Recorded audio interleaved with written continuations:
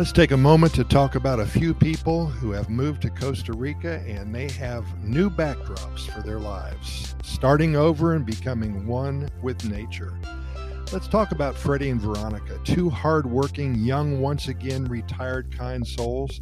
Well, they decided to move to Costa Rica about 5 or 6 years ago, and they love it here now and wanted to share their story.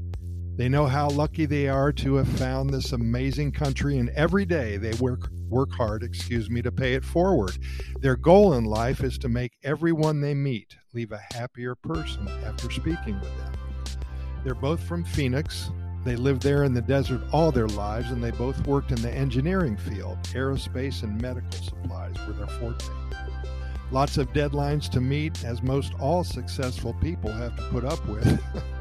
Well, the stresses and strains, the strong work ethic, it takes a toll. And after 30 years in the business, they decided to sell everything in Phoenix, liquidate even the microwave oven and their juicer. They started fresh and clean in Costa Rica, and they never looked back. And they told us that there is something cleansing about starting a new life with nothing but your toothbrush, and that they did. They bought an existing home just outside of the San Isidro area, closer to Buenos Aires, surrounded by jungle, high mountains, and friendly people. And they're away from the traffic lights, the big box stores, and the millions of people running around like chickens with their heads cut off. Their home stands about 15 feet off the ground and has an addition that leads to a 30-foot high reading room. It's open air, but has a large overhang around it.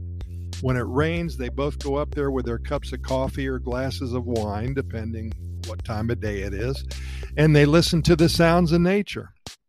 When it rains, as you may know, the jungle comes alive with a wonderfully orchestrated masterpiece of chirps, gaggles, howls, snaps, whirs, buzzes, hums, and yelps. It's beautiful.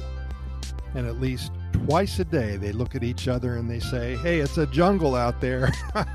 They used to say that when living in downtown Phoenix, too, with all the traffic and the diesel smells and the loud static and white noise of life.